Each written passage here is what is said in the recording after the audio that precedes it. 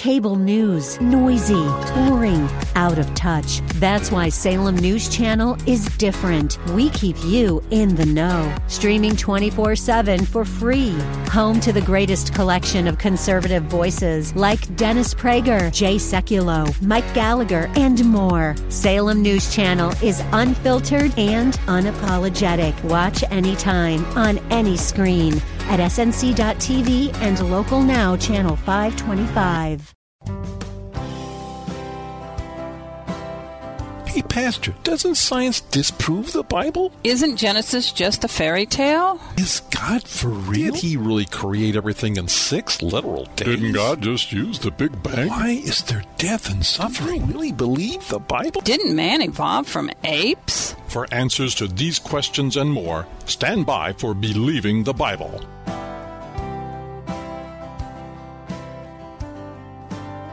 Grandpa, guess what? My teacher said that evolution caused a reptile to lay an egg that hatched into a bird. Is that a fact? Did you ask your teacher how she knows? Did she ever see it happen? Oh, Grandpa, it's in the science book, so it's gotta be right. Science books used to say that the earth was hollow. The world was down there. But that was wrong. So be careful about trusting everything in a science book. But the book I do trust is the Bible, God's Word. It's never been proven wrong. When I asked if anyone had seen a bird pop out of a reptile's egg, I already knew the answer was, they didn't. Life on Earth hasn't evolved, but was created. Do you know where to read about that? Are you talking about Genesis, Grandpa? Yes, indeed. The first chapter of Genesis gives the account of the 6 days of creation.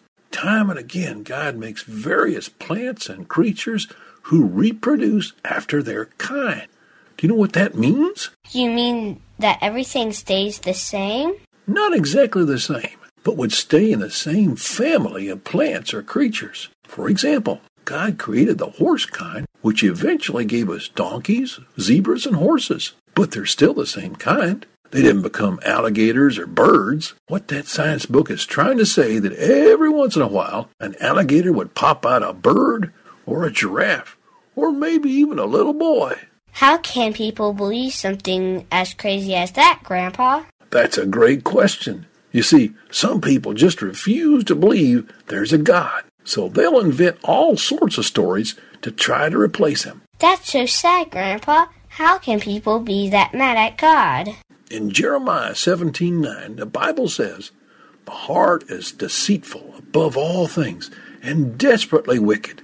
Who can know it?" We need to pray that the Holy Spirit will soften those deceitful hearts so that they can learn to accept Jesus and be saved. And that's a fact. Welcome to Believing the Bible. This is Scott Lane, president of the San Antonio Bible-Based Science Association, along with Terry Reed, Dr. Carl Williams, and our producer, Ed Salzwedel, all directors at SABSA. We are here to reassure you you can believe the Bible from the first verse. The skit would strike most people as saying, okay, well, science never said that a reptile laid an egg and ate a bird. Folks, I challenge you to look up on the internet a California professor named Goldschmidt and type in these words, hopeful monsters, because he had a hopeful monster theory that said exactly that. And what he was recognizing, this is a evolutionist with a PhD, who said, well, there aren't transitional forms that show us the trail from one kind to another, so there must have been rapid evolution instead of slow evolution. And it's amazing how the evolutionists play with data, play with their theory. The old idea was, well, evolution is happening so slowly that you can't see it. The new idea from Goldschmidt is, well, it's happening so fast we can't see it. Well, which is it? Maybe if you can't see it, it's not happening. Carl, what do you think on all this? Well, I think that the skit does kind of exaggerate to some degree what the evolutionists have been teaching with punctuated equilibrium, but it's not far off. And Stephen Jay Gould was one of the scientists who recognized that there wasn't enough scientific evidence to show transitional forms between kinds. So he also proposed that there was some sort of rapid transition. In other words, not just a few little bits of information was gained at one time, but reams of information was gained all at once and caused a rapid transition in the kinds of animals to bring them from the microbe to man evolution. So it is something that is still being taught in our schools, and it's something that our people need to know about and be able to counter with information. Scientifically speaking, this just becomes even more impossible. How could a mutation or two cause essentially a whole chromosome or more worth of information to suddenly pop into existence fully functional? That's just more than impossible. That's just ludicrous. As it talked about in the skit, what we're seeing then is, the gradual changes. Actually, that's what most evolutionists are. They are gradualists. But the gradual changes couldn't have occurred because we're not shown in the fossil record. So you have these evolutionists who've gone to very rapid changes, not because it's logical. The logical thing would be to say, okay, well, evolution didn't occur, but they will save it at any cost because they don't want to admit there was a creator, there was a designer. Terry, where would you go with this? Well, I look at the bigger question. The bigger question is, what do you do with dinosaurs? And the scientific consensus used to be that the dinosaurs died out 65 million years ago at the end of the Jurassic period. And now the scientific consensus is, well, they didn't really die out. They just became birds, so they're still here. And they even try to classify dinosaurs as a form of bird or birds as a form of dinosaur. But as a Christian, what do you do with all this? And it amazes me how people can read about the behemoth in Job 38 and try to deny that they're talking about a dinosaur there, that God's talking about a dinosaur. It says, look at behemoth, which I made along with you, and which feeds on grass like an ox. What strength it has in its loins, what power in the muscles of its belly. Its tail, this is important, its tail sways like a cedar. The sinews of its thighs are close-knit. Its bones are tubes of bronze. Its limbs like rods of iron. It ranks first among the works of God, yet its maker can approach it with a sword, and it goes on from there. But the people that want to deny that that's a dinosaur, they try to turn it into an elephant. They try to turn it into a hippo. They try to say, well, it was just speaking about some kind of imaginary creature that didn't really exist. You know, why they would be using that as an example, I don't know. But they do everything they can to deny that the Bible's talking about a dinosaur. And incidentally, in terms of behemoth, it is not just that he had a tail of a cedar, whereas both the elephant and the rhino have the wimpiest tails on the planet. They also should note that it says raging rivers. Flood stage rivers would not move it. Elephants and rhinoceroses can't handle flood stage rivers. So you're talking about a huge thing. Yeah, I think a long-necked dinosaur that could stick its head up above the water could handle it. Yeah. Would be a very different thing. You are listening to Believing the Bible. This is Scott Lane with Terry Reed and Dr. Carl Williams. If you would like to learn more, go to sabsa.org. That is sabbsa.org. Today we're talking about the hopeful monsters theory, or punctuated equilibrium. Punctuated equilibrium is something that most standard people across the country or around the world have not heard of. They've heard of evolution. They've heard of gradual changes over time.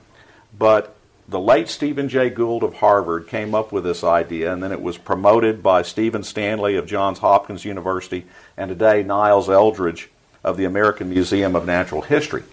And what they're saying is, we've looked at the fossil record, and the fossil record does not have a steady amount of transitions from one body-shaped kind to another. Therefore, it must have happened rapidly. But it happened gradually. And incidentally, that is still where 70% of evolutionists are. Most evolutionists do not even believe in this punctuated equilibrium stuff. They are gradualists. They think it happens slowly over time. But these guys were at least honest enough to look at the fossil record and say the transitions aren't there.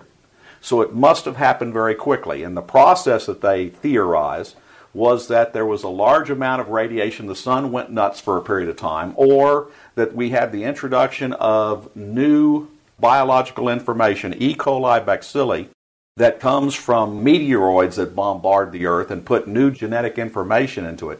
But in some way, there was something that spurred huge jumps in the evolutionary process. Now, what they're doing is they're recognizing that the evidence isn't there in the fossil record, but instead of going to the logical thought that, well, evolution didn't occur, so maybe the Bible has it right, their idea is, no, we will sell anything, move any rocks, any mountains we have to believe in a naturalistic process, because we will not say that God did it. One of the interesting things about the Bible's description is that life always comes from life. We call that biogenesis. It's one of the basic observations of science. Have you ever seen a rock become living? No. And yet that's what evolution says. That underlies everything that we see, and yet these people are trying to make up a story based on what they don't see. Guys, your closing thoughts. Well, Louis Pasteur, who was a pretty good scientist. Exceptional. Yeah, he was one of the people that actually proved what you were just saying, that life comes from pre-existing life. You know, what we see growing in water was from life that was already in the water. It didn't spontaneously generate. And Louis Pasteur himself was very much against philosophical materialism, or the idea that matter and energy are all that exist, which is the basis for the general theory of evolution. The heart is deceitful above all things and desperately wicked. Who could know it? And that pretty much sums up the feelings of most evolutionists. They can't allow a divine foot in the door, so they're going to do everything they can to keep it out. So there's, like you said, they can invent pretty pictures and write dramatic stories about nothing. We recommend that you check out Terry Reid's book on his website at Why Should You Believe. You can get access to a whole range of Dr. Carl Williams' books on Christian historical fiction on Amazon.com. And we also recommend Scott Lane's new book, What If God Wrote the Bible, which is available on Amazon, Barnes & Noble, and everywhere else.